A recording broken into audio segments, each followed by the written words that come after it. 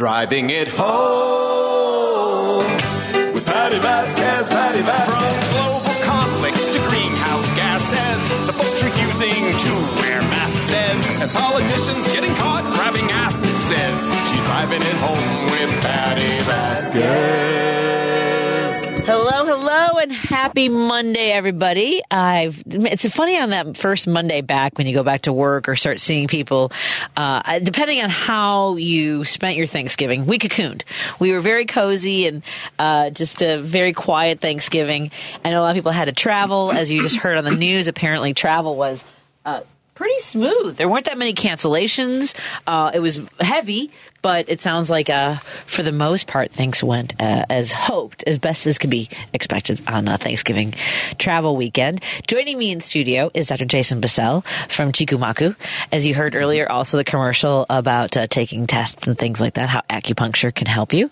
How are you doing? How was your Thanksgiving? Oh, it was great. Thank you. We have a large family here, and we usually have about 30 people for Thanksgiving. We only had about 25 this year, so it felt a little bit smaller, but 25 feels small. But it's amazing with my family that we all get along. Yeah. I know some families can't get 6 people in a room without there being fights and factions, but we all generally enjoy each other's company, just laugh and support each other, and it's wonderful to see them. I have a smile plastered on my face for no comment on what it's like if we only had 5 people, so we were good. Yeah? You didn't reach the 6th threshold. Okay. We could. My husband and I, between the two of us, have 23 nieces and nephews. Mm-hmm. Between the two of us have 7. No, he's got 5. Whatever. It's a lot. It's a lot. Just, yes. Yeah, but the Thanksgiving was good? Yes. We had a wonderful meal. We watched some movies over the holiday. And my favorite Thanksgiving movie I could watch over and over again, which we actually kind of did. We started it on Wednesday.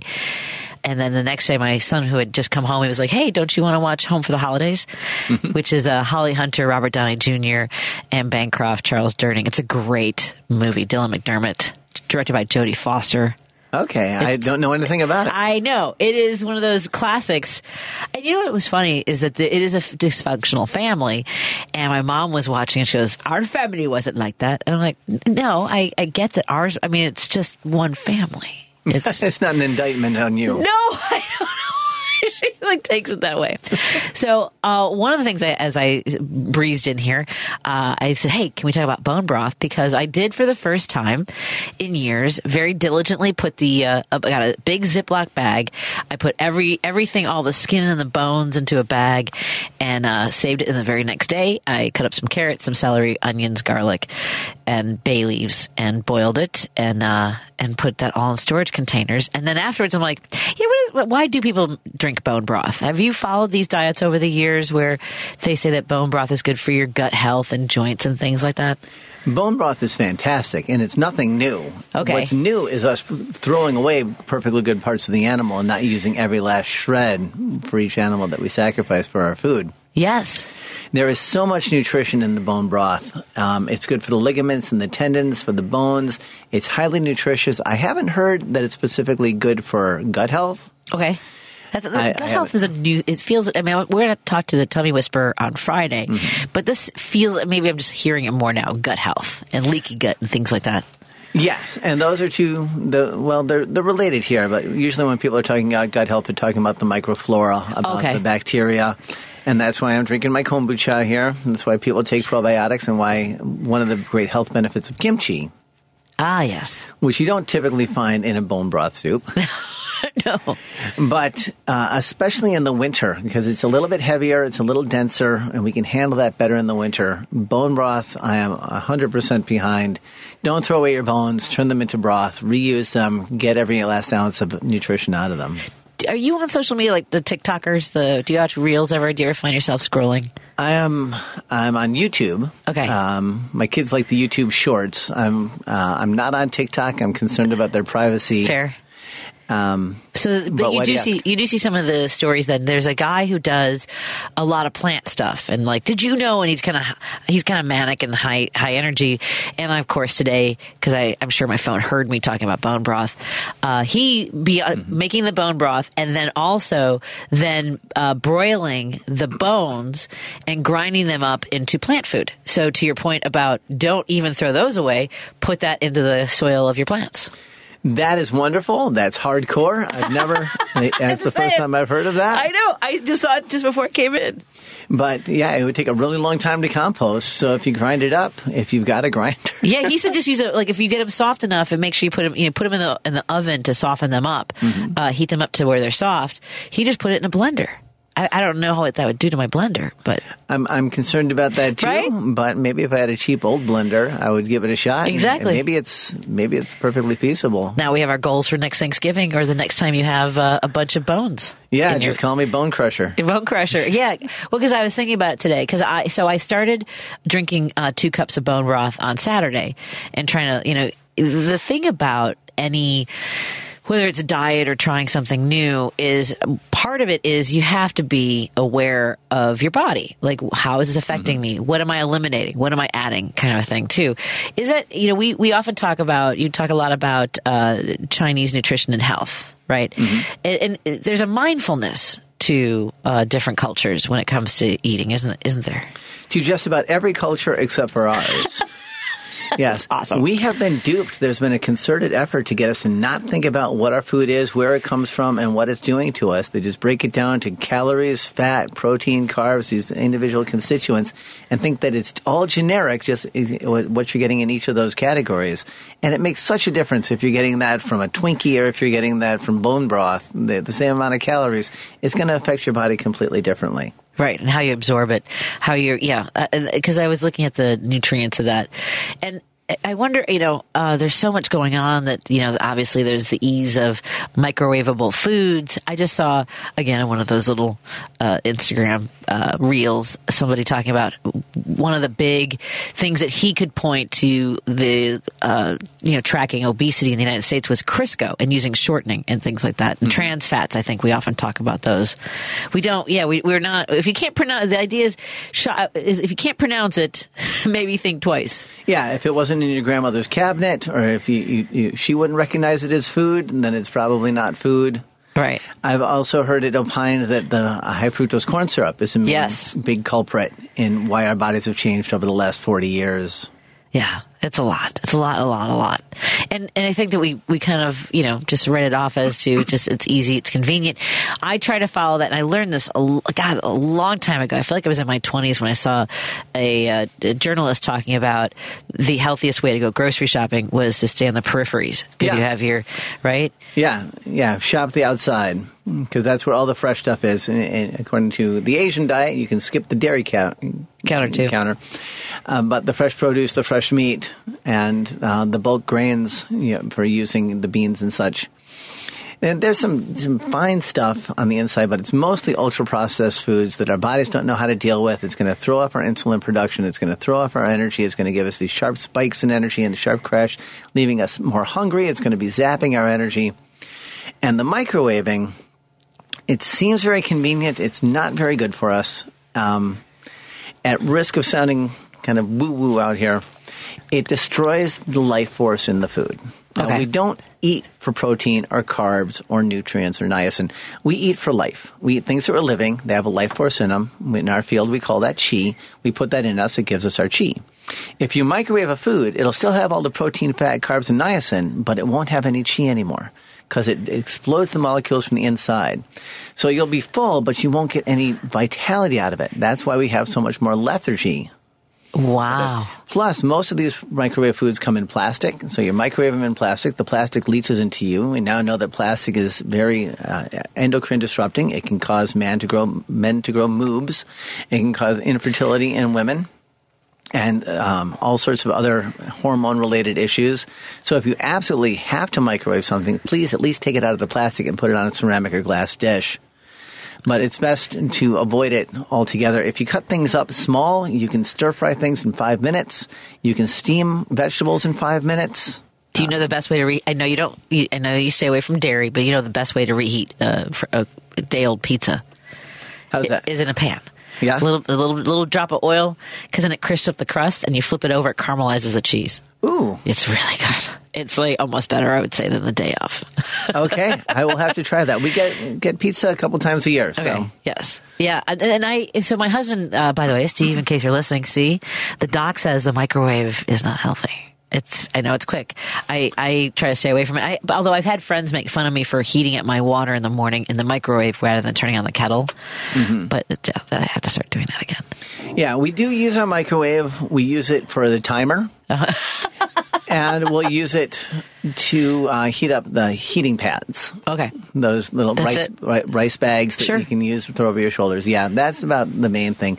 Maybe once or twice a year, if we're in real hurry, we'll use it to microwave some food. But it came with the house. It sits there. It's like new condition. Is it over the range? One of those? Yeah, over the range. So it's just kind of a hood. Yeah. And you had mentioned here that it's convenient and it's quick, but I'm reminded of a quote here that if you don't make time for your wellness, you'll have to make time for your sickness. That's intense. And another quote that I like is that we pay a very high price for our cheap food.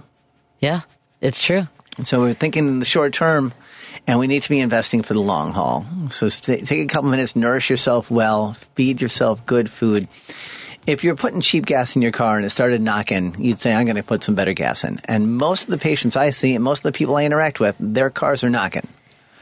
Folks, we're heading into, we just had a heavy eating weekend, and the buffet continues through the holiday season. So it's good to be mindful. You're going to still have some of the things that, are your favorites, like maybe your stuffing and your pumpkin pies. It's good to balance that out and be aware of what you're putting into your body. We're hanging out with Dr. Jason Bissell, chikumaku.com, a Chicago Community Acupuncture, over by there. I always forget, is it Nagel address or Milwaukee? Milwaukee, Devon, and Nagel. Milwaukee. Yeah. The address is on Milwaukee, but we face Nagel. Right. It's right there with they got the UPS store there. You've got the Dunkin' Donuts. The Super Dog is right. That's probably the bigger landmark. I always mention everybody knows the Super Dog. Yeah. What's her name is again? Is it Ira and No, I can't remember the names of the dogs. The hot dogs have names. I think one might be Irv. Irv and sure. Myrna, maybe? I can't remember. It's a couple that that founded Super Dog. Oh, okay. Yeah, and that's that also. I've been good about. I try to every few months. I try not to have too much of the meat variety type thing. I'm not supposed to. I think we talked about that before too. I did like I eat for my blood type, or I did for a while. It helped my migraines, but it also might have been that mindfulness aspect to it, where I'm paying attention to what makes me start to feel a little bit off. That kind of thing. Oh, that's wonderful. Yeah. That's a little thought. We're hanging out with Dr. Jason Bissell, chikumaku.com. Let's take a break right here. We'll come back in just a moment. I want to thank our sponsors, Kids Above All. They have a fundraiser going on right now for Christmas. They would love donations or toys, books, help keep these kids cheerful through the holiday season. Many of them have survived trauma, some living in group homes. They also have a program. If you've ever considered fostering or adopting a child, go to kidsaboveall.com. and find out about their seasonal fundraising and how you can support their programs. We also want to thank our friends over at Minocqua Brewing Company. Of course, Kirk Bangstead leading the charge in the war against public education, amongst other things. We check in with Kirk every week and look forward to talking to him and see how he's doing soon. And you can go to the Minocqua Brewing Company website as well as their Facebook page and follow their journeys. They got great T-shirts for the holiday season.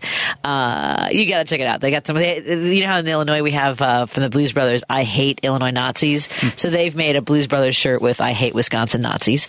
So take a look at some of those items, as well as how you can pick up maybe some choice wine, choice hard seltzer, and of course, Woke Coffee, non-alcoholic. Nitro Coffee in a can is such good stuff. And our friend Warren Price, who joined us in studio last week. Let me make sure I've got the correct phone number. You can call 773-248-1200 if you get into a wreck, folks. He's the first person you want to call. Remember, what did he say? Make sure you have a pencil and paper in your car. Right now, do you know if you have pencil and paper in your car so you get the information that you need from the other drivers and write down the notes if you have an incident? So that's EuropeanUS.com, European U.S. Collision Center, over at 4080 North Broadway. More in a moment on WCPT 820, Heartland Signal. Hey there, it's your guy Warren Price from European and U.S. Collision Repair, a division of Technocraft Body Shops. We specialize in automobile and truck repair as well as normal automobile maintenance. With our highly skilled technicians and environmentally friendly materials, we strive for quality. Call 773-248-1200. That's 773-248-1200 or EuropeanUS.com. You're listening to Driving It Home with Patti Vasquez on WCPT 820. We are in studio with Dr. Jason Bissell. You can go to chicomaku.com, and he's always encouraged. You can correct me in real time, because sometimes I say things so fast that I forget. I don't get the pronunciation. So it's chicomaku.com. That's Chi-Com Acu. Chi-Com Acu. So it's Chicago Community Acupuncture over on Milwaukee Avenue near Devon and Nagel. Mm-hmm. And there's parking right there. You can grab your Dunkin' Donuts afterwards. You can get your nails done. You can get your hair did. How do you like that nail salon over there? I haven't been there.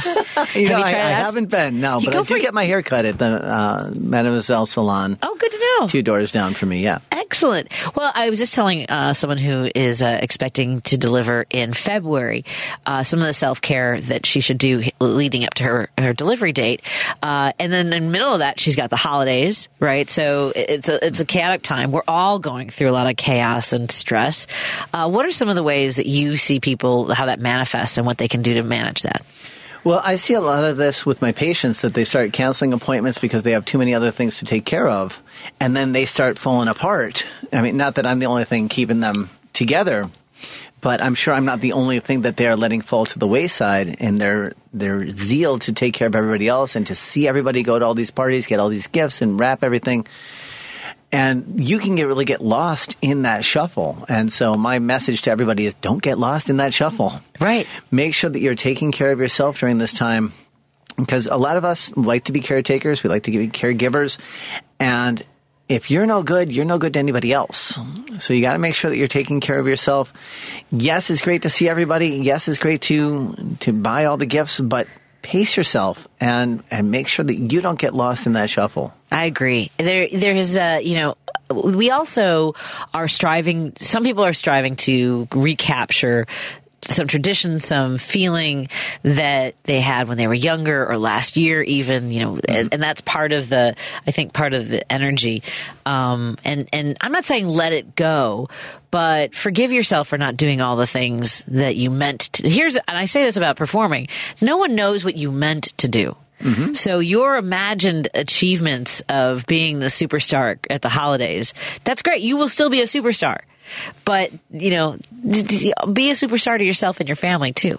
Yeah, and nobody said that, say, 2008 was the way Christmas is always supposed to be. The way it was that year is how it has got to be. And it was a good one for you, but this is a new year. It can be a new experience. Yeah. And there's also, one of the things I think is really hard, I know several people going through this year, I know I went through it last year, was grieving because you've recently lost someone ahead of the holidays. And that's another layer of stress because now it's that first time without them too. And I think that we get to mourn that and celebrate the wonderful times we had. And as you mentioned, now it's a new way to have form traditions. Yes, and that's a great uplifting topic there, Patty. Sorry. Happy holidays. Everybody's dead. Yeah. No, but there are people who are like, I think that I know that when my father passed away, I was very, I felt it so intensely, and he had been gone for 6 months. It was just my first one. Yeah, I think it's a landmark. Yeah, it is a landmark. And I think that adds to some of the stress. But I think what I'm saying is that we have all this frenzy of people we have to see and gifts we have to buy.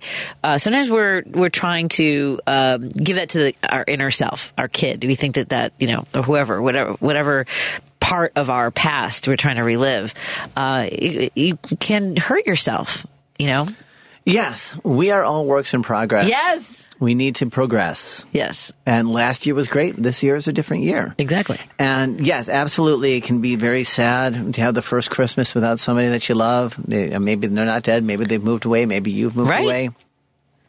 But we're always establishing a new normal. Yes. And the new normal won't stay either.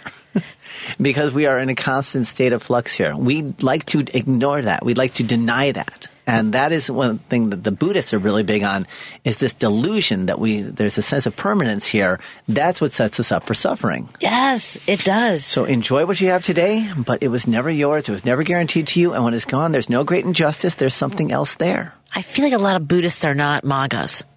I hope not. Well, because if there's no permanence, what would be there to make it great again? Right. Right. And they're also a little more peace-loving and have a broader perspective and are not as in it for themselves as I think some of the megas are. Right. I think that you make such great points in the idea that, celebrate that. Celebrate what you've had and then celebrate what you're going to have. A friend of mine did that years ago, gave me that. She's like, it's not about what you've done. It's about what you're going to do. You can have those memories, look at the photos, and create new ones. Yeah, I had a profound experience. I can't remember if we talked about this when my daughter graduated junior high.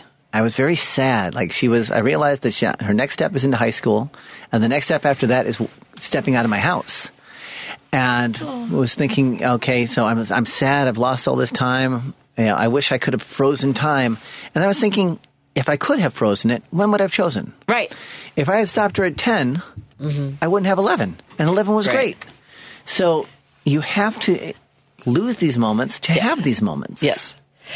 I say this as the mother of a fairly surly 20. I mean, and it's so funny because he recognizes when he does it, when he's, and I'm not going to get in a fight with my son. He's incredibly smart. He doesn't even like looking at pictures of himself from when he was younger because he's like, I can't believe how naive and stupid I was. I didn't know how bad the world was. I'm like, well, that means we did our job very well. We protected your innocence. I didn't realize how angry you would be when you found out, that there's war and genocide and, all kinds of things going on and starvation and poverty. We did our best to sort of tell you that there are people who need more than others, and we kind of were spacing it out a little bit. We didn't want to hit you all at once in kindergarten. Hey, kid, here's what the world's like. Yeah, welcome to the world. It sucks. Exactly. But there's another quote that I like a lot, that you can't be old and wise if you weren't once young and dumb. Right? I'm going to tell him that. Yeah. Hey, honey, can you write that down for me, Steve? All right. I want to make sure before I don't want to ignore any questions we might have from any listeners. So I'm checking our text screen real quick because I imagine that, as you mentioned, that some people maybe think, I'm so busy, I'm not going to keep that appointment. Which one, it's not taking care of themselves, but also throws you off a little bit. And that's not why you brought it up. You're just mindful of the fact that it's one of the things that they feel like, this is at the bottom of my list, which is self-care. Mm-hmm. How are some of the ways acupuncture helps people through the stressful seasons? Well, it lowers cortisol levels, the stress hormone. That's a measurable effect, but on a more energetic level, people just feel more grounded and stable. They're less thrown by the daily slings and arrows of outrageous misfortune, as the bard would say through Hamlet. It can improve your sleep. It can improve your digestion. So just the standard things that everybody can benefit from. Also, we're going to be around a lot of our family. We're going to be around a lot of kids. So the kids are sick a lot. So it boosts the immune system. So we don't want to turn everybody's holiday gatherings into super spreader events. So get the acupuncture, boost the immune system, so you'll have a better chance of making it through without catching something. All right, I'm making my appointments. I have to make one for Declan, too, because his therapist just asked us today if we had tried acupuncture for his plantar fasciitis. Mm-hmm. So you'll be seeing us in the next week or two. Oh, would love to see you. I think it was nice. The therapist is like, have you tried that yet? Because I really think that would be a good way to go. She must be listening to your show. Perhaps. So it's chicomacu.com, CHICOMACU.com. Correct. And the phone number? 773-853-0920. Excellent. And I wish you I'm not going to see you before Christmas. Not before Christmas, no. I'm putting that down to make sure I have you for 5:30 on the last Monday. Sometimes the calendar gets away from me. It's been just hectic. Oh, that's okay. It worked out fine today, It worked Patty. out great. I'm so glad that you came in. It was a lovely way to start off the Monday. It really is. You had to talk bone broth and dead relatives. If you're going to... That's all on me. I Bones and apologize. Thank you so much, Doc. It's a pleasure to see you, and I wish you the very wonderful holiday season. You too. My best to your family, and I will see you again at the end of December. Very good. Thanks, Patty. Everyone, go check out, go get your appointment for acupuncture with chicomaku.com. More after this on WCPT 820, Heartland Signal. You're listening to Driving It Home with Patti Vasquez on WCPT 820.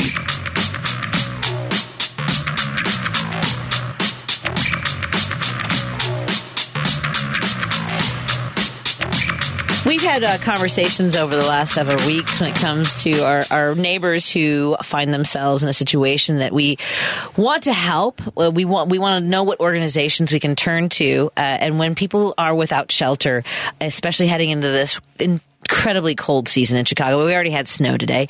We need to find out how to help, what organizations are doing the work. And joining us from DuPage Pads is April Redzik. Hi, April. Am I saying your last name correctly? Yes, you are. Hi, Patty. Hi. Good to see you again. It's funny being here when people come in. I'm like, where do I know you from? Where did I last see you?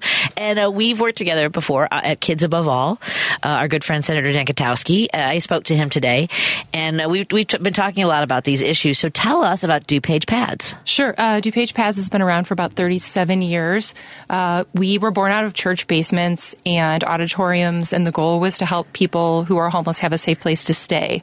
Since then, we've grown into about 180 apartments of supportive housing in the community for people with disabilities who are fleeing domestic violence, and we keep about 310 people sheltered each evening at a renovated hotel in DuPage County. Excellent. And this is something you need you need support from the community. There's a lot of, I don't want to see this, or why do I gotta, there's a lot of pushback instead of how can I help, right?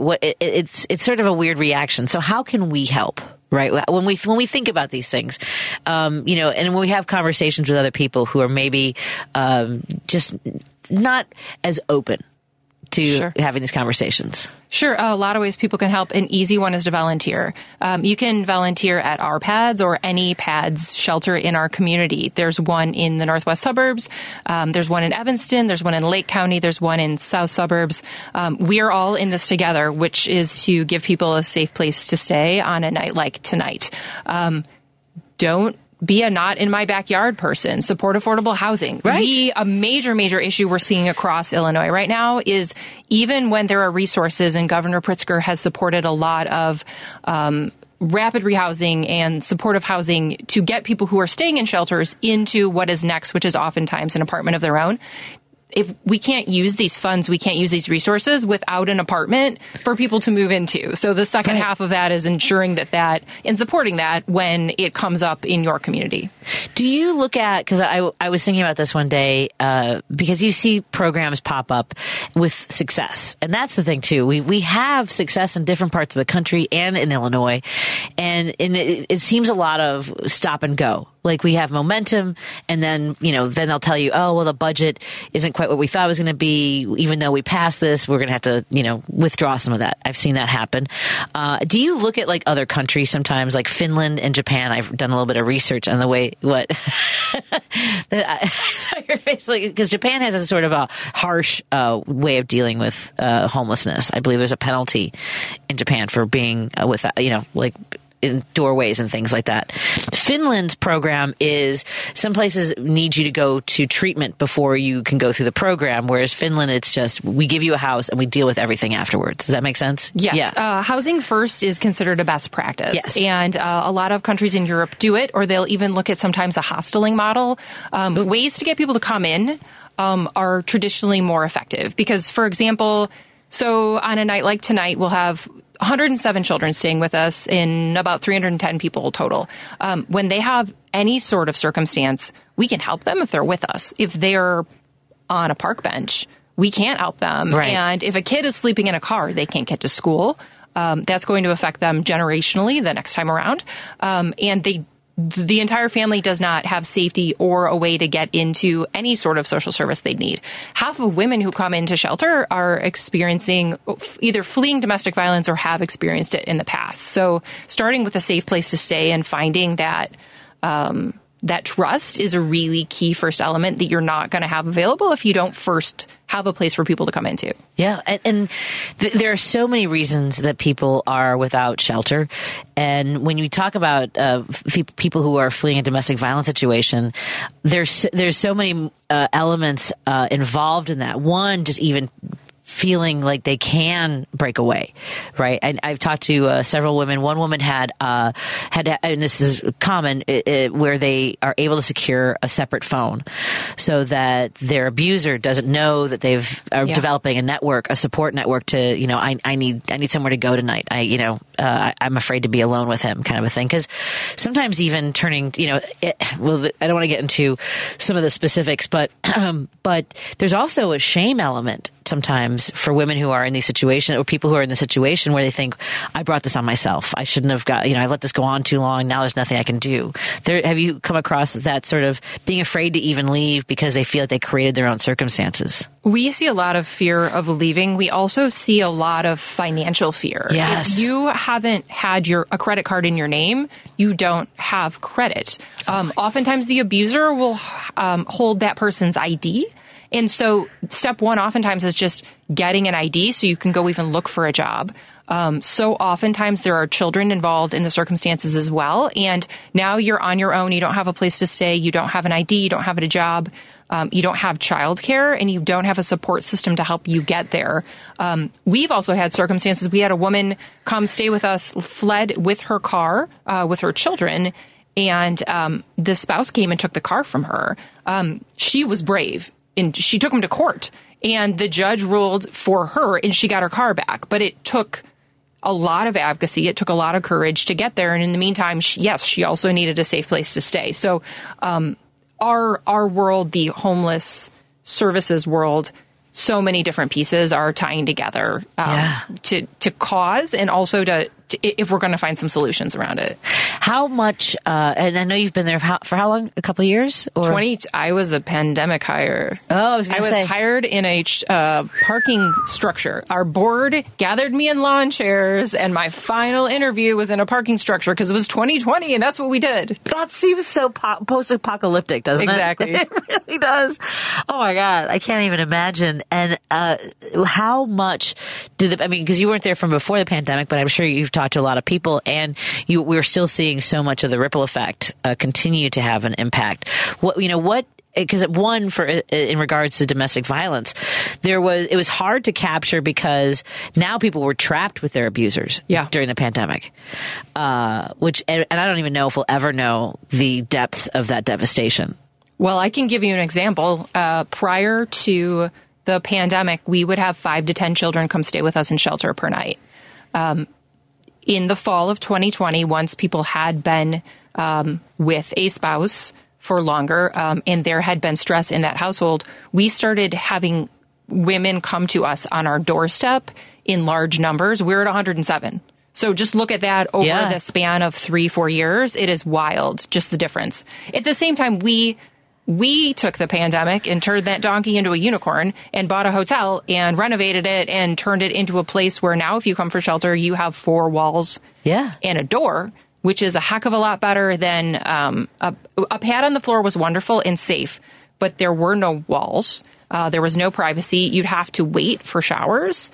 And now you have your own room. There's dignity, there's safety, and there's ability to get to that next step. Oh, my God. It makes all the difference in the world. We're talking to April Redzik from, what's the title over at DuPage Pads. No, but your title. Oh, President and CEO. Boom! Hello! We're talking to the President and CEO of DuPage Pads. I want to take a break here, but you can go to dupagepads.org to learn more about how you can participate if you know someone that is vulnerable and is in need of services. And if you want to, they have so many events coming up. It's Giving Tuesday tomorrow, so we'll talk a little bit about that when we come back. And I will I also know we've got... we got some texts coming in, so I will take those. And we can open up the phone lines in case anybody has any questions. And let's take a break here on WCPT 820, Heartland Signal. From the Monaco Brewing Company, and I sell progressive beer like Biden beer, which is inoffensive and not bitter, and Extinct Elephant, a moderate red ale. Because you know those moderate Republicans seem to be going the way of the dodo. A percentage of the proceeds of each can sold goes to keep Wisconsin blue and drive the MAGA cult out of our state. Enjoy a great craft beer and help your dysfunctional neighbor to the north get its democracy back. To keep track of the good trouble we're making in Wisconsin and where to buy our beer, follow us on Facebook, Instagram, and our website, MonacoBrewingCompany.com. And drink responsibly. You're listening to Driving It Home with Patti Vasquez on WCPT 820. Joining us in studio is the president and CEO, April Redzik, who is with DuPage Pads. They are Wheaton-based. DuPage Pads has remained a beacon of hope for those with little or no support while experiencing homelessness. And tomorrow is Giving Tuesday, and we want to encourage folks to visit the website, DuPagePads.org. That's DuPage, PADS.org. And it really is a good time of year. Do you have any matching sponsors for Giving Tuesday? We do. We have a $30,000 matching sponsor. Congratulations. And we're raising money to renovate rooms. So right now what we did was bought a Red Roof Inn, and it looks like what a former Red Roof Inn had looked like. We're working at creating medical grade mattresses and bunks so that when we have a family come in with multiple family members, they can all stay comfortably in the same space. And that's what we're raising funds for, is redoing each room so people have a place that's filled with dignity and hope as they look to end their homelessness toward a home of their own. And we talked about folks who might be in a domestic violence situation. You also mentioned adults with developmental disabilities. Yeah. And so that's a lot of coordinating services as well, isn't it? Yes. We were also talking about our friends at Little City while we were off the air. We work really closely with folks in the developmental and other disabilities categories. What we find often in shelter, and we're not alone in this, is people will be undiagnosed and now in their 60s because people didn't know what autism looked like. Folks didn't know what a developmental disability necessarily looked like. And now they're older, don't have a familial support system, and really struggle to maintain employment and apartment of their own. So, it's real. It's very real. It's interesting you say that because I have to figure out how to communicate that to folks because, and not just on the radio show, but in my day job, because this is the second time today it's come up where there is an undiagnosed population that we need to figure out how to support them as well. And you're not just... again, there's so much resistance, and this is not on April because it's let me separate this for a moment. People who are like, when I was at another station, people would call and be like, why do I got to pay for autistic kids? You are not. I mean, it'd be the same thing as saying, why do I got to pay for the roads? I don't use all the, whatever it is. It's not just simply one individual. It's their family. It's their neighbors. It's everybody that's, it's someone in your community. They're a human being. It's a lot more. It reverberates throughout a community. I'll give you an example with Declan. When we don't go to church, people notice that. They're like, where's that the little boy with the wheelchair? It's, we're members of the community too.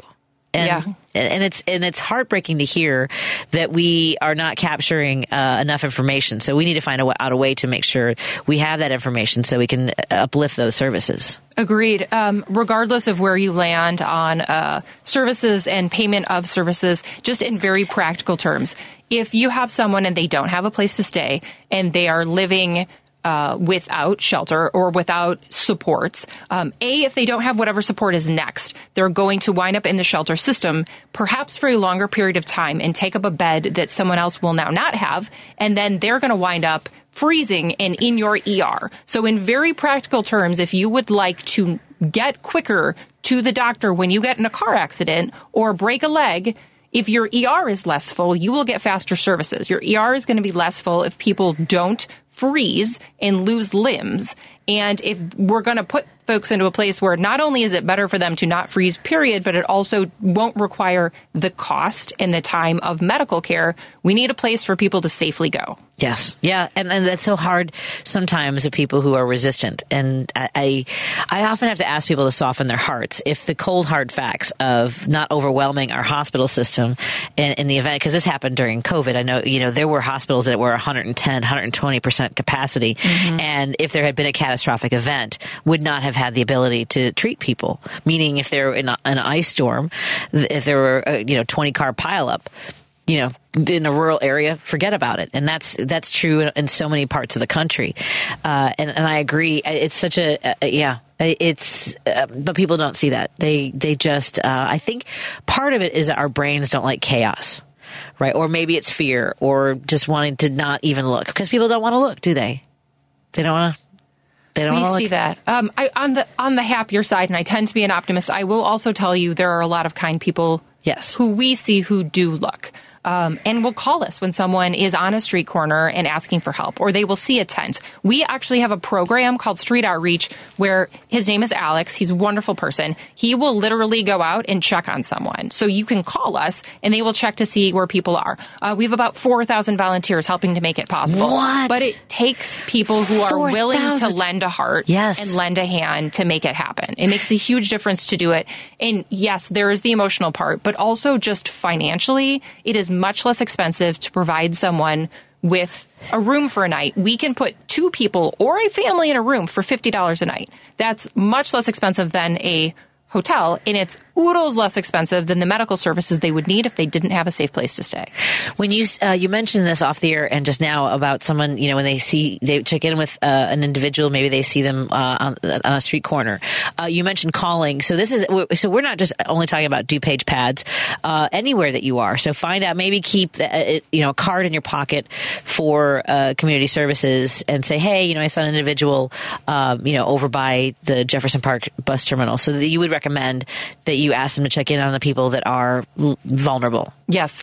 In Chicago area and also in DuPage, you can also call 211.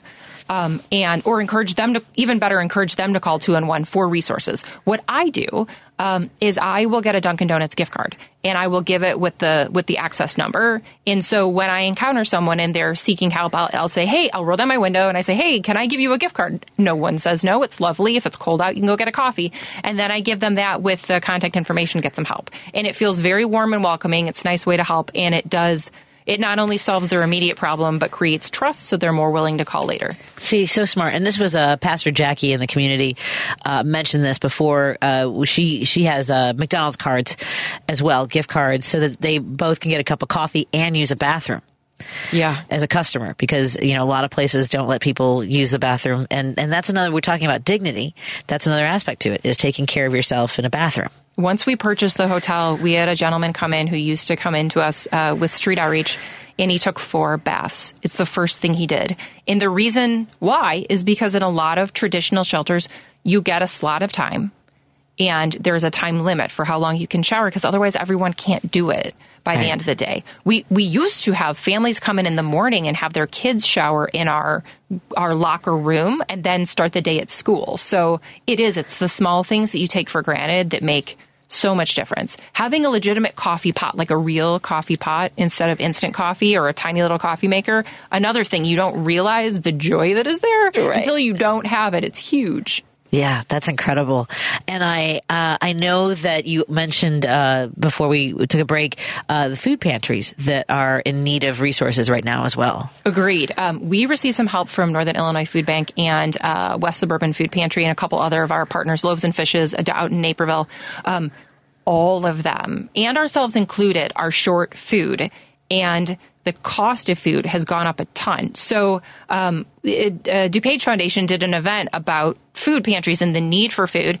And a couple people asked me why it was the first thing I signed up to attend was this event, because they're so intertwined. If you are living near poverty level and you can barely make your rent and your groceries double, you're in trouble. So you need to be able to get to a food pantry. Most food pantries don't have enough food to give out 5 bags of food. It's gone down to 4 or 3 simply because they don't have the amount. So I will tell everyone far and wide, support your local shelter, support your local food pantry, especially during the winter. It's hugely important and very intertwined. I'm so grateful for the information, and I want to encourage folks to take that down. I think the things that we've learned so far: one, go to DuPagePads.org and find out more how you can volunteer, support the work that they do. If you know someone who is without shelter, or you are experiencing vulnerability to where you live, keep that information. If you are able to carry around gift cards from a Dunkin' Donuts or McDonald's, whatever in our area. We've got both, and we have a population that I think that in this area, I mean, there's a push and pull, but I think for the most part, we seem to be going, okay, people are checking in on them. Like we have neighborhood groups, so that's another place to go too. People who have these neighborhood groups and are like, hey, has anyone seen the woman who's usually at the bus shelter, right? And it's interesting. I observe and help where I can financially is what I can do, and there's no shame in that, right? Like not everybody can go but you can do food sorting, you can help with cleaning, you can help with again with making a donation. Paul in Seattle. Oh, do you have headphones? Let me see if those headphones. There's a little white knob in front of the red light because we have a caller who's joining the conversation. If you need to adjust the volume, you can use that white knob. Hey, Paul in Seattle, the host of the Kitchen Table Progressives on Sunday night at 6 o'clock. Hey, Paul, you're on with me and April Rudzik from DuPage Pads. What's up? Hi, Patty. Hi, April. You were talking a few minutes ago about disabled people, and people say, well, why do we have to pay for that? And here's my perspective, because I happen to be blind. And I have a little experience with it, and I realized probably when I was in my late 20s, one of the things people think, first of all, is, well, if you're blind, how come you don't know all of it? You should know everything about what you need. It's like, no, this is my first rodeo. I've only been blind once. Right. And I'm not a blind person. I'm a person who is blind. So, essentially, disabled people are standard bearers of many human frailties that could happen to anyone at any time. Right. So it's not like we're the set-asides. Oh, why should we help you? Or are you working? Or not? No, this could happen. Any disability could happen to anyone at any time. And so, like I said, I don't consider myself a blind person. I consider myself a person who happens to carry that part of the standard, right? Right. Of the example, or it's the human experience. The human experience is one of frailty in many ways. It's also one of much gratitude and many other things. But if anybody doesn't think so, it can happen to anyone at any time. Correct. And the things that really matter about those things are the type of onset, the age of onset, type of onset, whether it's fast or it's a little bit protracted, as mine was. I could really fake it for a long, long time. Sure. People just thought I was drunk. Well, a lot of times I was, but but it's kind of like, it was very funny. I can remember one time I was in a bar watching football with my friends. I mean, I'm listening to the game, but I came back to the table from the bathroom and they said, you are cut off because you've had too much. I said, what? And they said, yeah, you're holding on to chairs, you're holding on to the walls on the way to the bathroom. Man. And all my friends said, he's blind. And they went, I'm so sorry. And then they proceeded to serve me way past it. They should have never served me as much as they did. Right. But it's kind of like, we all have to, those of us who have disabilities, have to set an example. We are the standard bearers, and it could happen to anyone. Depending on what age you are and how rapid your disability comes on, can really be are the main significant factors in disability. And people who don't know disabled people, and here's the reason: I've said to people, you probably don't know another blind person other than me, and the reason is, where you meet most of the people that you know are at work. And this statistic that 69% of all disabled people across the socioeconomic spectrum, 69% are unemployed. Yeah, exactly. So you're not going to come. 4 out of 5 blind people are unemployed. So if you don't see them at work, you probably don't know them. Exactly. You don't know their experiences. You don't know who they are. You don't know anything about them. Right. You don't have any that immediate interaction. Thank you so much for that perspective, Paul. We really appreciate that. Thank you so much. Have a good night. You bet. I've got to make sure we wrap up with April before we go. Is there anything I know you can stay? I have an interview at 6 if you want to hang out. We can continue talking at 6:30. No, I'm good. I can relate so much to what Paul's saying about people making assumptions. We see that so often with people who come in and need services, is folks just assume one thing, and it's not at all accurate. Sometimes listening is so much wiser than just assuming you know. And I think he made a great example of that. I appreciate that. I agree completely. It's and that idea that you tend to know most people from work, and as he mentioned, the population that is employed with a disability is it pales in comparison. That's another thing we're striving for. Before we go, was there anything you wanted to make sure? Was there anything we left on the table that you haven't had a chance to say? Because I hate for anyone to leave and go, what I forgot to say. Really grateful for your time. I will add, I talked a lot about kids. You and I come together at Kids because we got to know each other at Kids above all. However, the average lifespan of someone who's experienced chronic homelessness is 50. So I just want to put that out there. The difference we can make by getting folks into a safe place to stay is astronomical. And when we don't, it is life destroying. The need, both medically and otherwise, just to have a safe place is so huge. And I really appreciate your time so we could shine some light on it. I appreciate it. April, we want you to come back. We can do a whole hour too, because I know that people probably want to join the conversation as well. So when your schedule allows, and our good friend that was supposed to be here, and we wish him the best recovery. Double pneumonia? Yeah. Chad. Chad, we're thinking about you. Sorry, Chad. We'll see you next time. I will set something up in the next few weeks when both of you can hang out. We'll do a panel. Sound good? Wonderful. Thank you so much Thank for your you, time. April. Again, it's DuPagePads.org. When we come back, we'll continue the show on WCPT 820 Heartland Signal. We have a guest that I'm looking forward to as well. We're going to talk about baseball. I know. It's a good time of the year for it. But there's a book you might want to pick up for the holidays. We're going to talk about a Negro Leagues historian, and in honor of her father's legacy, we're going to talk to our friend Vanessa Ivy Rose. More after this on WCPT 820 Heartland Signal. Driving it home with Patti Vasquez. From global conflicts to greenhouse gases, the folks refusing to wear masks says, and politicians getting caught grabbing asses says, she's driving it home with Patti Vasquez.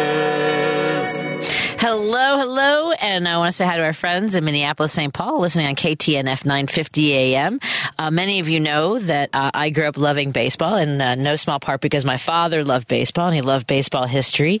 And I don't know if he knew about our guest's was it your great-grandfather? We're talking to Vanessa Ivy Rose, the granddaughter of Negro Leagues star Norman Turkey Stearns, who, by the way, hit better than 300 for 15 seasons. And she's making sure that people not only know about him, but many of the extraordinary players. Vanessa, thank you so much for joining us today. How are you doing? Oh no, I think we have a fuzzy line. Do you have a better spot, Vanessa? Sure. Let me try. Hold on. Hi. Hi. Yes, I can hear you a little bit better. Let's see. Okay. Yes. Is that better? That is much better. Okay. Thank you so much for joining us. How are you doing today? How was your Thanksgiving? Thanks for having me. I'm great. You know, we call it Turkey Day over here, since that's also my granddad's nickname. So it was a great day, a day of giving thanks, and there's so much to be thankful for, especially with the podcast out and people knowing about the Negro Leagues now. So. Very overwhelmed with gratitude. It was awesome. How was yours? Ours was very cozy. We had a very quiet Thanksgiving, and like you, I mean, like just celebrating some of the our family and telling stories. And I have my son is a history major. I'm a history major. We love finding out about things that a lot of people maybe don't know about, and that's why I was so delighted that my friend Jerry booked you for the show, our co-producer, because this is something that I have to imagine that it's hard almost to convey to young people how many stories are lost to time because of the color of someone's skin or their gender or who they loved, right? It's one of those things where we need voices like yours. And tell us, first of all, a little bit about when you were growing up. What did you know about your grandfather? Well, fortunately, my grandmother was with us, and she was married to my granddad. I never met my granddad because he passed away in 1979, and I wasn't born until 4 years later. And so, I always loved him as a person and as a player. And so I asked her so many things, and she was a teacher as well. So she naturally and organically just shared stories about not just him, but about sports in general and history and everything under the sun. She was a wealth of knowledge. But she definitely let me know that, my grandfather was baseball royalty and that he lived during a time of, intense discrimination and segregation. So, unfortunately, he didn't get his accolades while he was alive. He didn't really get any recognition, and that pretty much came posthumously. But as I continued to grow up, especially after she passed away, I wanted to make sure that, I had the torch was passed down to me, essentially. And my mom and my aunt are still here to continue to advocate for my grandfather and for the Negro Leagues, of course. But being one of the younger ones in the family, I have to make sure for Black excellence and the Negro Leagues, and especially my grandfather's legacy. So I've done a lot of advocacy through writing and speaking, and now with the podcast, and of course through teaching. But this has just been a fantastic opportunity to bring all the things together that I love, because I also was an athlete too. So I'm just really happy to be able to spread this knowledge and to help people understand more about these hidden figures. What sport do you play? What's your field? I was a hooper, so I definitely played basketball in college. I like to say I still am. The students know by my sneakers. When they see me, they're like, okay, your shoe collection's off the chain, so we know you have to be an athlete. I'm like, yeah, I still have that three-pointer ready to go. So anytime, I take on a challenge anytime. And so you never played baseball or softball, or just kind of on the side? So growing up, I did. I played in middle school, but because, I really wanted to focus on playing in college, and I knew I was getting really serious about it, so I was like, let me focus on one sport. And so I always like to say, baseball is in my blood, but basketball is life too. So. Oh, there you go. And so learning more about the Negro Leagues, because I think that for even me, even for myself, I know that the Negro Leagues existed. I've never really thought much about how players came together because they were shut out from Major League Baseball. Can you tell us a little bit about the sort of relationships that were built in order to create these very successful leagues? Yeah, so, in 1920, Rube Foster created the National Negro League, which is what most people have, come to know about since they started researching. But, baseball goes back even before that, too, as well.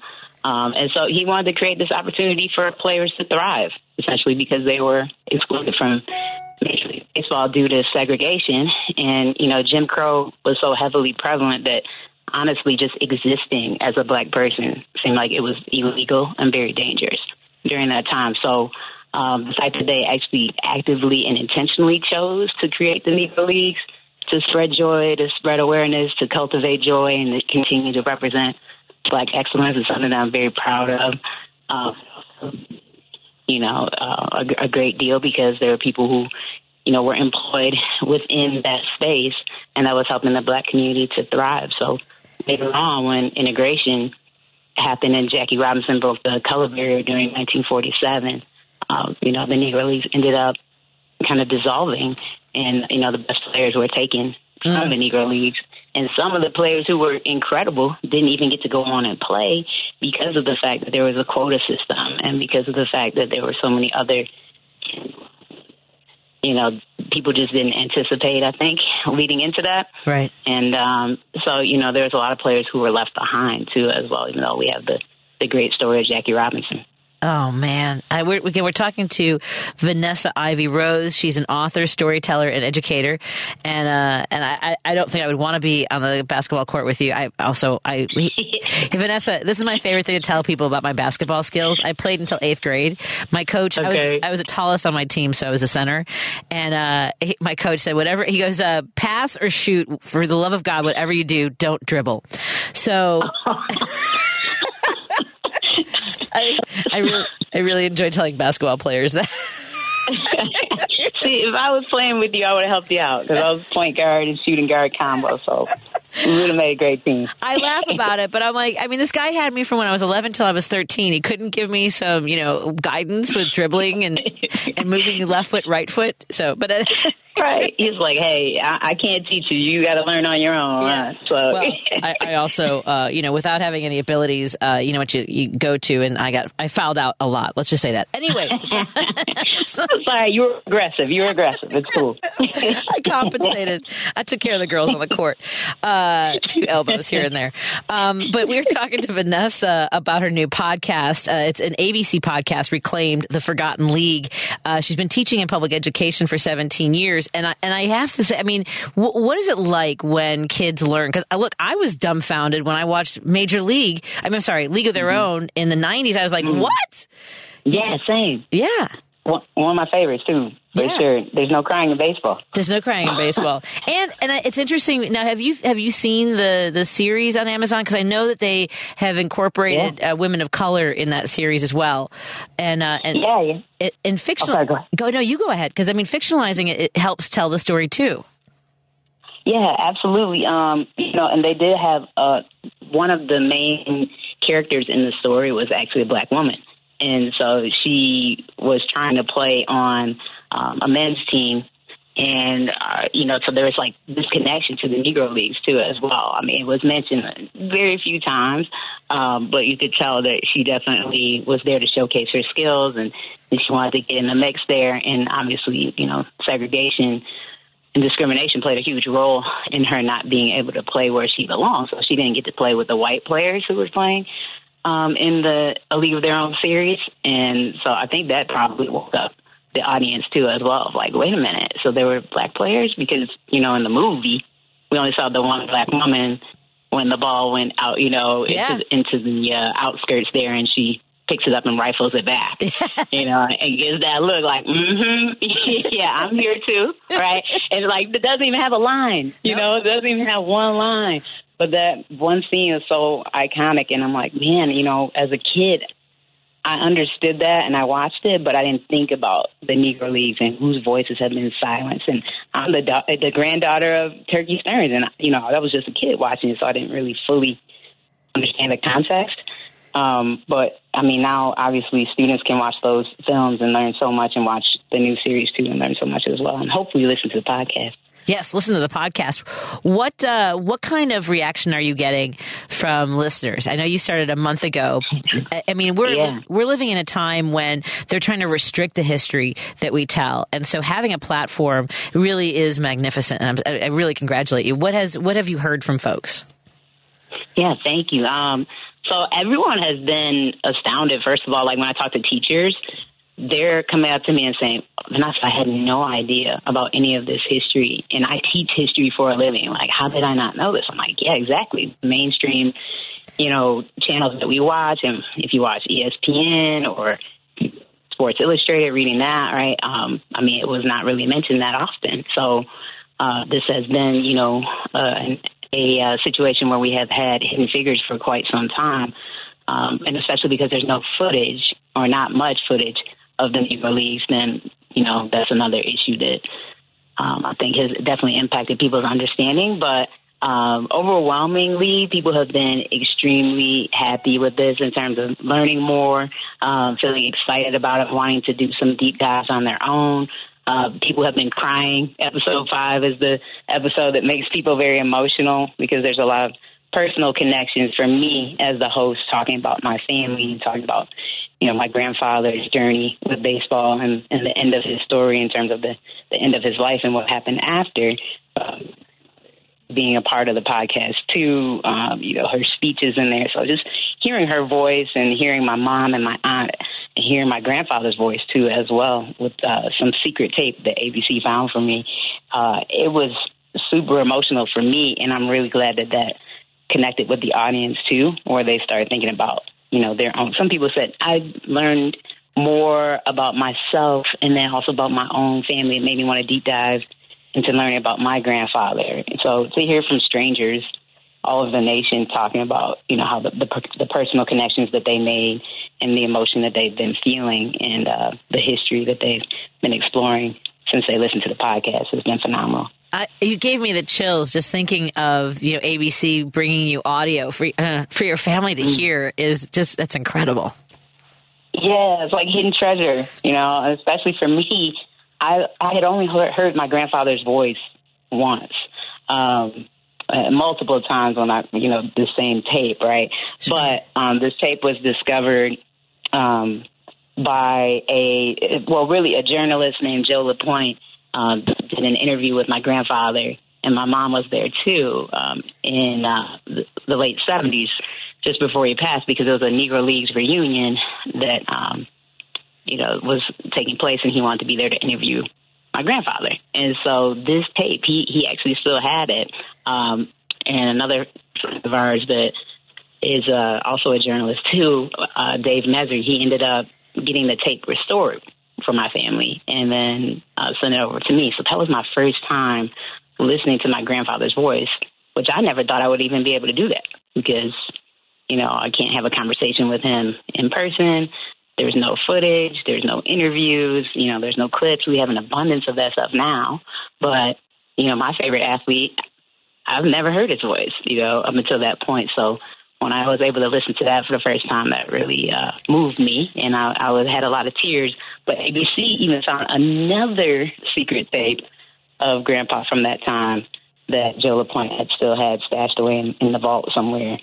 And so I got to hear his voice again, and I'm so thankful to them, for everything that's happened so far. But it's really been a beautiful experience. That's incredible. And here is a listener that wants to join our conversation.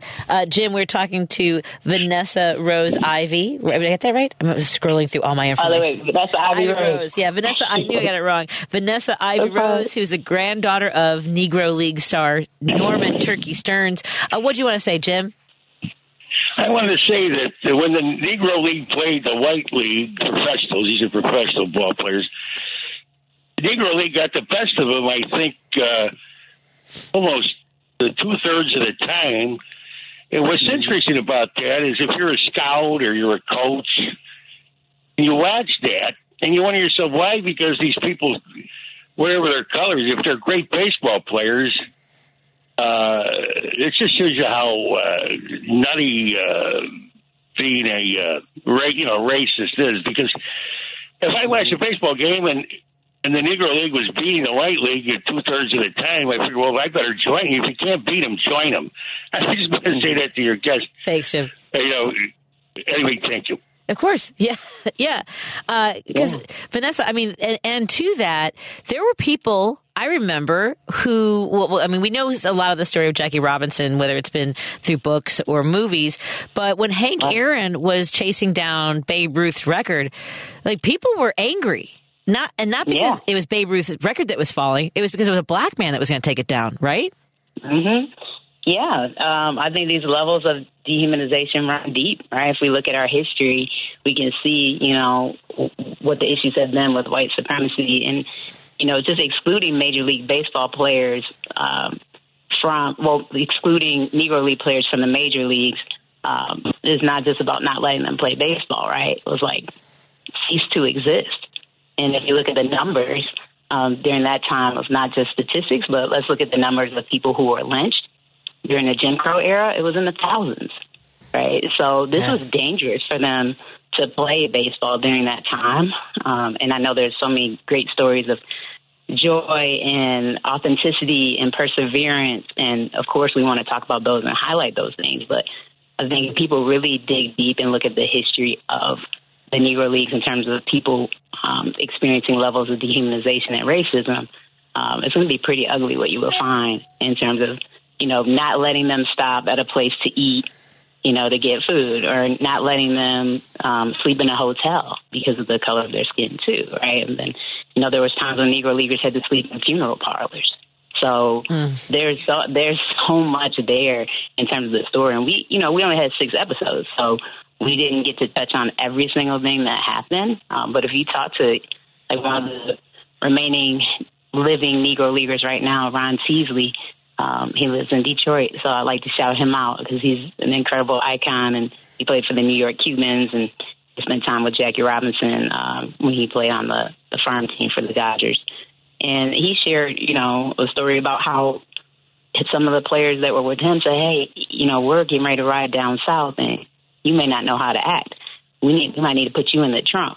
Oh. Because, you can't speak to a police officer a certain way or a white person who's viewed as an authority a certain way. Right? And so he didn't end up riding in the trunk, but just the things that people had to think about to be safe when traveling or existing in a space as a black person. I mean, there's so many dehumanizing stories, and no matter how great they were at hitting the ball, right, they were still black, and so they were not welcome. What was your sense of, what players were living through? What kept them going? I mean, is it the love of the game? Is it this is what I'm drawn to this because, we talk about like, it made them, make somebody stronger to go through this trauma. And it's like, imagine if they didn't have the trauma, of all of this. Right. Let's remove the trauma.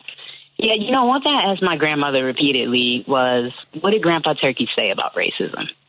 Because I just knew there was going to be this great story, right, and maybe a story of him sharing some anger or bitterness or resentment, because I knew I was angry when I was learning about him as a young person. I'm like, come on, how come no one knows his name? He's one of the greatest hitters in baseball, and all these great stories and statistics prove it. How come no one knows who Granddad is? That did anger me as a young person. And so I continuously asked her, and her answer was the same every single time. She said, he just said that's just the way things were. And at first I'm like, wow. So he just accepted that this racism would just continue, and, he was going to do his own thing privately and just excel as a baseball player and kind of accept that this was, these were the cards he was dealt. But as I continued to grow older, and especially through doing all this research, I was like, you know what? Granddad had some incredible, he had an incredible ability to evaluate his self-worth. And I think that internally he understood external validation from anyone to be my best self. I give myself permission to be my best self. I give myself permission to thrive in the society that doesn't recognize me as human. And I think that's how he made it through. And I think of that on my worst days, or when I see things happen in society, like I see, the issue with George Floyd or Ahmaud Arbery or Breonna Taylor. And it angers me, it hurts me. But at the same time, I'm like, okay, people like my granddad looked internally and kept going. And they continued to build community, and they continued to thrive, and they continued to be their best self under any circumstances. So I think there's a lesson in that. Oh, man. Again, you've got to check out Reclaimed, The Forgotten League. This is on ABC News audio series, and you can find that on Apple Podcasts, Spotify, Amazon Audio, or the ABC News app. And I know, as you mentioned, that your grandfather was one of the greatest hitters of all time. And the Major League Baseball League made a promise, along with the National Baseball Hall of Fame, because I've been there. I've been to Cooperstown, and, they have the Immortals. They have that hallway with all the stats. And of course, the Black Sox even have their own little room with their records and things like that. Do you think, this is another thing. Have you heard any developments? Because this could change the entire lineup of the 10 greatest ball players of all time. And what kind of reaction is that going to have from people? Yeah. Well, as you mentioned, fans don't like necessarily to have their history or their traditions disrupted, right? Yeah. And so with the announcement in 2020, the commissioner essentially said that, the Negro Leaguers are major leaguers, and we are going to look at their stats and include them in the official record. So I was ecstatic when I heard that. I know my family was too, and I'm sure any fans of the Negro Leagues were ecstatic. But then there was silence for 3 years, and we didn't hear essentially anything. Before the podcast came out, we did know that there was going to be a committee to evaluate those stats and to continue that work. So we did break that news through the podcast.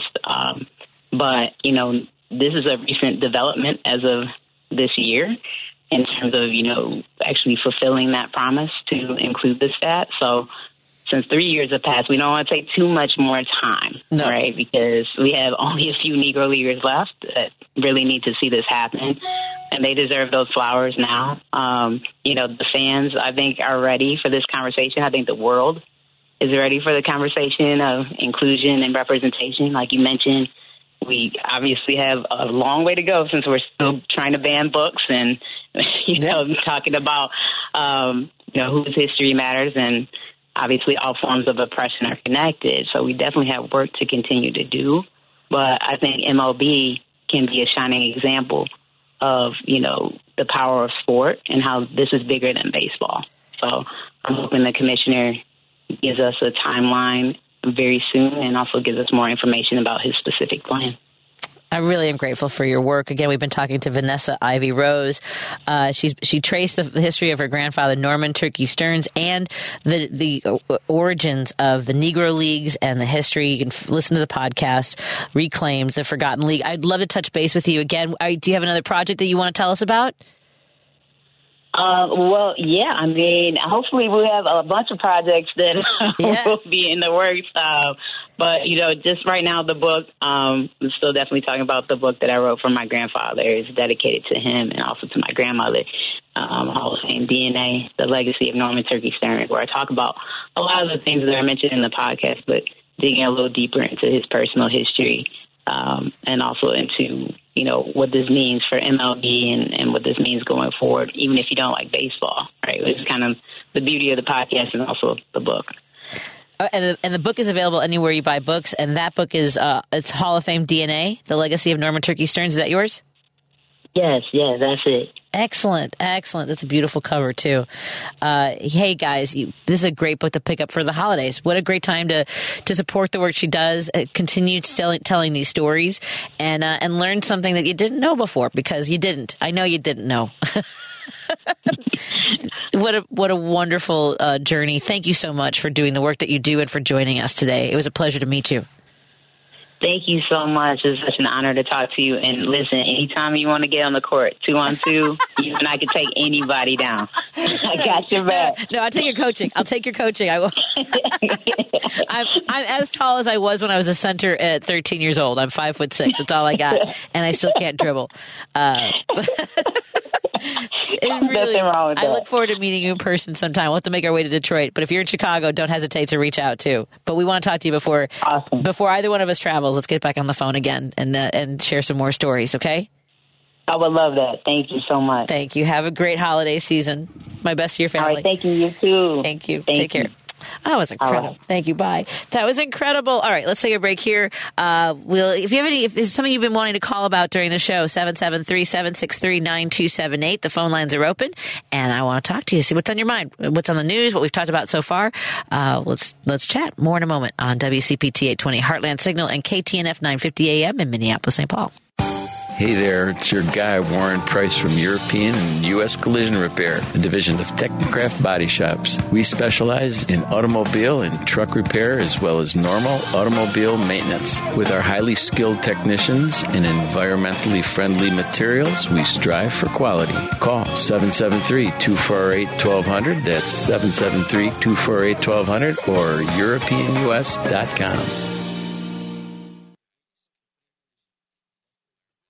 Patti Vasquez is taking your calls now at 773-763-9278. Driving it home with Patti Vasquez now on WCPT 820. Thanks for hanging out with us. Before I launch into something that's been gnawing at me for a few days, and sometimes I kind of have to twirl things around in my head to figure out how to articulate it when I come and join you guys. When we open the mic, and sometimes it means that I get angrier than I was initially. But before I do that, I want to make sure I get to this text. I hope that Dr. Jason Bissell is still listening, because I couldn't write a commercial this well for the work that he does at Chicago Community Acupuncture. From the 312, I was listening to the end of your interview as I was driving home. I wish I could have gotten this text off sooner. I went to Chicago Community Acupuncture a couple weeks ago, just before traveling to the Middle East, and it was like a miracle cure for the neck pain that had frozen my neck muscles solid. So I'll be going back for sure. Love your show. I love you. Thank you to 312. And so before I get worked up and all the muscles in my neck lock up, I'm going to take a deep breath, because there is okay, I was at a political fundraiser recently. And typically when I go to a fundraiser, I generally go to fundraisers for Democrats. And this, I believe, I don't know, but this guy came up to me and introduced himself. And there were several things that bothered me. He was very nice and very jovial and said he listens to the show, told me he was a judge, and then told me that our politics don't align, but he still likes me anyway. There's so many things that were wrong with that. When you introduce yourself as a judge and then tell me that you're a conservative, I shouldn't know your politics. I mean, I know that we do because judges are appointed politically, unless they, run through elections and I know, I don't want to know that, I guess. I don't want to know that, but also, I was thinking as he walked away, I don't get confrontational. I try not to get confrontational, especially at fundraisers, especially when it's a friend of mine that's running. And I'm sure there were just a lot of people with a lot of backgrounds. But when I hear the words, our politics don't align, I guess if I was going to have a longer conversation, I would ask, what do you mean by that? And then get into it. Because when I hear that, because the things that I stand for labor. I stand for fighting for workers' rights. I fight for women's autonomy to make choices for our bodies, which means I support the right to access to abortion. And I mean that because it is healthcare. 30 to 40% of pregnancies will result in a miscarriage, which then necessitates in many instances an abortion, which women can't get because there are states where they won't do that. Because they have to check with the lawyers first, and doctors are afraid. Told you, my muscles in my neck were going to lock up. I fight for equality and access to education for everyone, whether that's pre-K through college.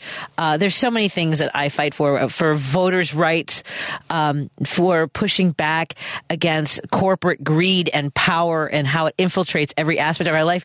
The president gave a speech, and I mentioned this last week when we talk about, inflation. Well, now they are artificially inflated because there's price gouging, which I suspected as much going back months. And once, we started paying that much, why would they lower the prices? What's changed for them? They're making a profit. It doesn't matter what else is happening globally. Anyway, these are the things that I've been twirling around in my head. And I guess one of the things that jumps out for me as I was coming in tonight, there was a story I read about how the Idaho legislature is going to Idaho is going to ask.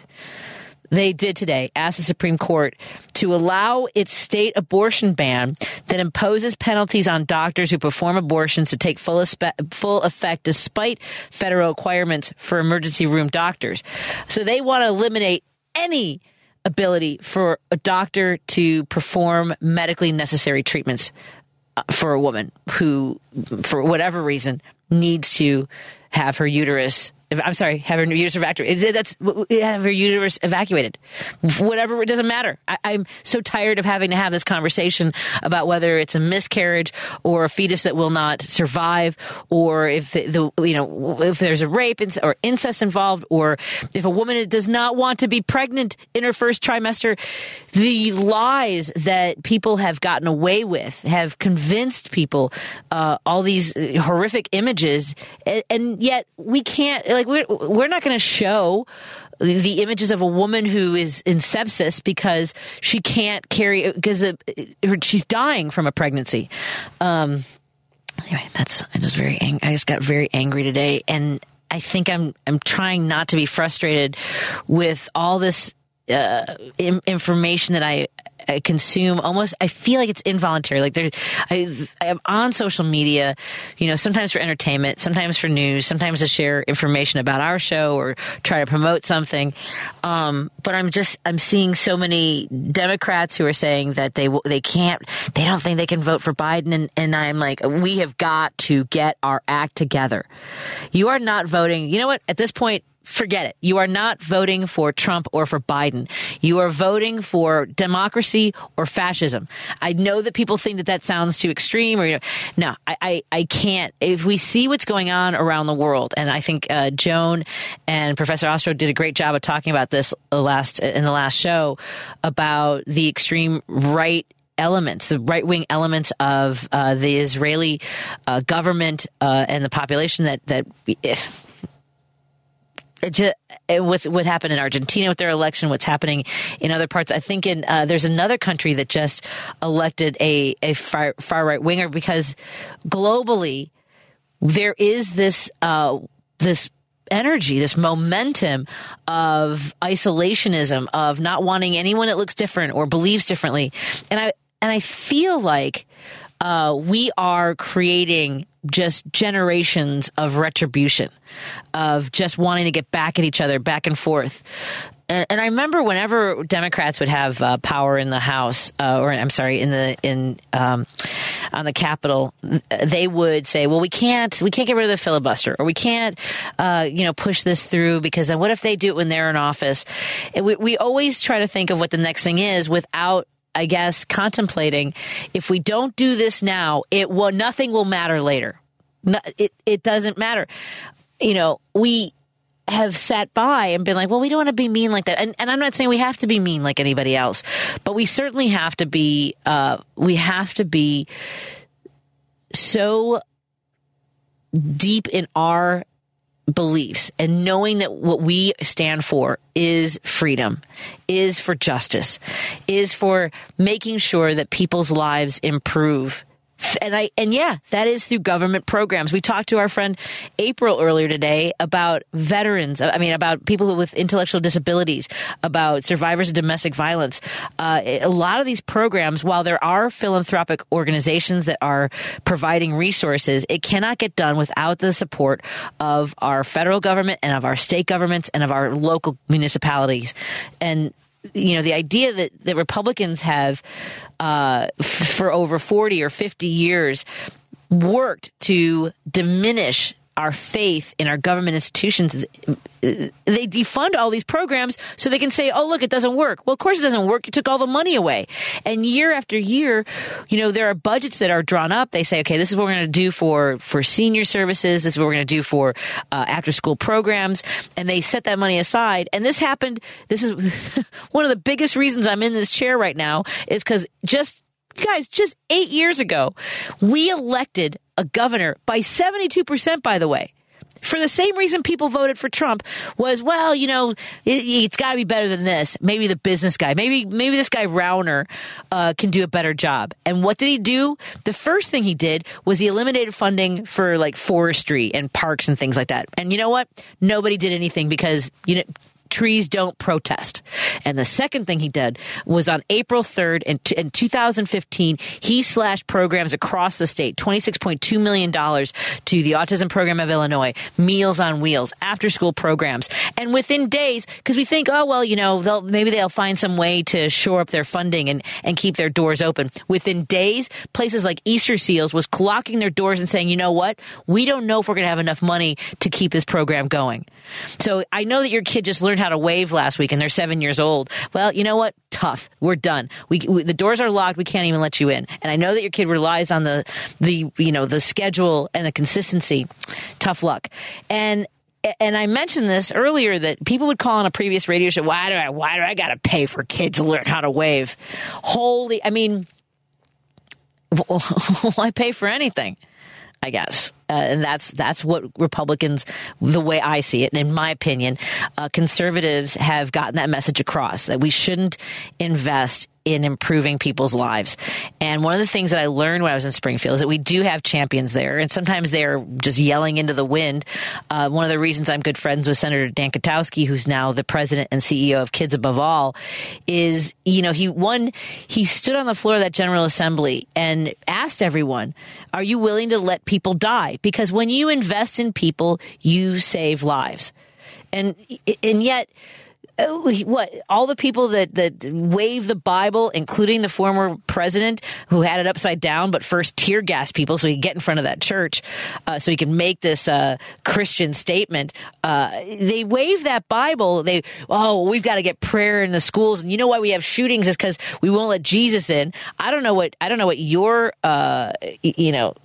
your divinity is like, but I would think that the walls of a school wouldn't be enough to keep keep Jesus out. And yet they want prayer in, but they don't want school lunches. They don't want to make sure that kids have a meal, that they are fed, that they have clothing, that they have shelter. You know, I am all over the place, Paul. I will keep going. I've been boiling about this all weekend. Our politics don't align. You know what? Our morals don't align. And my morals are providing for people who need it the most. People get mad about, why do I got to pay? I got to pay my taxes. It's not that, look, you're going to pay the taxes. What we want to know is that it's going to help people, whether it's our police and fire, whether it's our hospitals, our services, supporting veterans. For a party that says that they are all about waving the flag and supporting the military, they were ready to vote against making sure that they had everything they needed, including, exposure to chemicals. It's just unconscionable. But I also spent way too much. Can you tell? I spent too much time on social. Paul, can you tell? Can you tell I spent too much time on social media? Do you spend time on social media? I go in doses on social media. I try not to get too amped up on things, and if I notice myself getting worked up, I kind of pull away. Yeah, I had to do that. Also, I've gotten very. I can't see you. I've gotten very. I'm at the point now where I have to report the Nazism. You guys, it is unleashed. I don't know. I want to quit Twitter, but I can't. I can't quit it.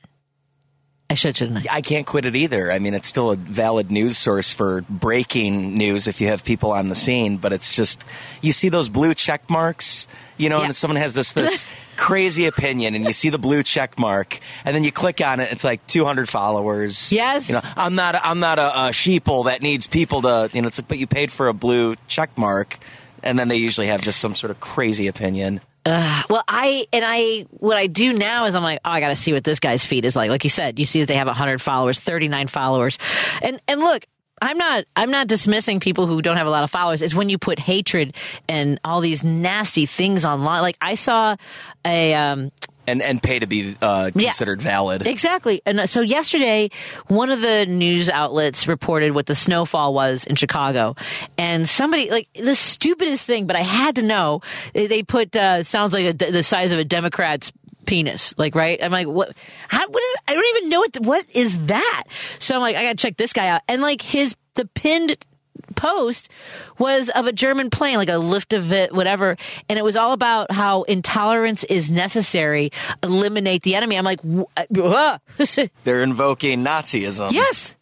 I mean, how do we go from snow to penis size in relation to snowfall to eliminate anybody? I don't have the answer, but I'm sure Sigmund Freud might. That is just wild. Yeah, I don't know if I belong there anymore. Do you? Is there one you use more than others, like Instagram or Facebook? Unfortunately, I know you're not old enough to be me. And I won't get rid of it because there's just certain people that I only know through Facebook, and I keep in touch with them that way. But there's been many times where I just look at the vast wasteland of opinions on Facebook, and it seems to be grumpy old white men. So, yeah. I mute a lot. I've been muting a lot of people that I know that I'll see stupid things. But you know what's funny is when I was on another station with Scott Santos, who was a regular then, and I bet him, I told him I thought that Trump was going to win because of what I had seen for years during Obama's presidency, the hatred, the racism. It was all there. It was... but I just kind of felt like they were cockroaches in a glass jar. There wasn't like they could keep crawling and spewing stupid things, but then it was Trump that opened the lid on that jar. It's because they finally organized behind one, golden calf, and it happened to be Donald Trump. Unfortunately, I'll never understand the appeal. Why people are willing to go the lengths that they do for that guy? Because I've always known him as a failure. And I remember that failed 2000 presidential run that he did where he just bowed out before, I think it was even before the New Hampshire primary. It just wasn't feeling it, wasn't going to make any headway in the Reform Party, and then buried that thought for years until finally, apparently, they all needed to rally around him. Yeah. I blame The Apprentice. Because nothing gave him as big of a megaphone as that show did, and people thought it was funny that he was mean. I never got that, but I just have never. It just never appealed to me. Mean. He's a fraud. He was always been a fraud. So there's a video on YouTube when they were trying to decide whether or not he could have Trump on the side of the tower in Chicago, and I was yelling at it across the river. But we also interviewed. I was like, we may as well put a toupee on it or whatever stupid stuff. But I also interviewed people, and a lot of people thought it was stupid, but a lot of people were like, oh, I know, I really like it. I was like, is this before he ran? I'm like, why? Why do you, it's just so gaudy. See, and I don't know, the only Trump thing I remember in terms of like the way people reacted to him. So I went to a Cubs versus White Sox game at Wrigley Field back in 2000, and they have the celebrity, conductor of the seventh inning stretch. It was Donald Trump, but I remember it was a chorus of boos the entire time, and I was trying to figure out, did he say something? What was it? And I think that predates The Apprentice maybe by about a year or so. But just people did not like the fact that he was there, and I never thought at that moment that 2.5 decades later he would be the president of the United States.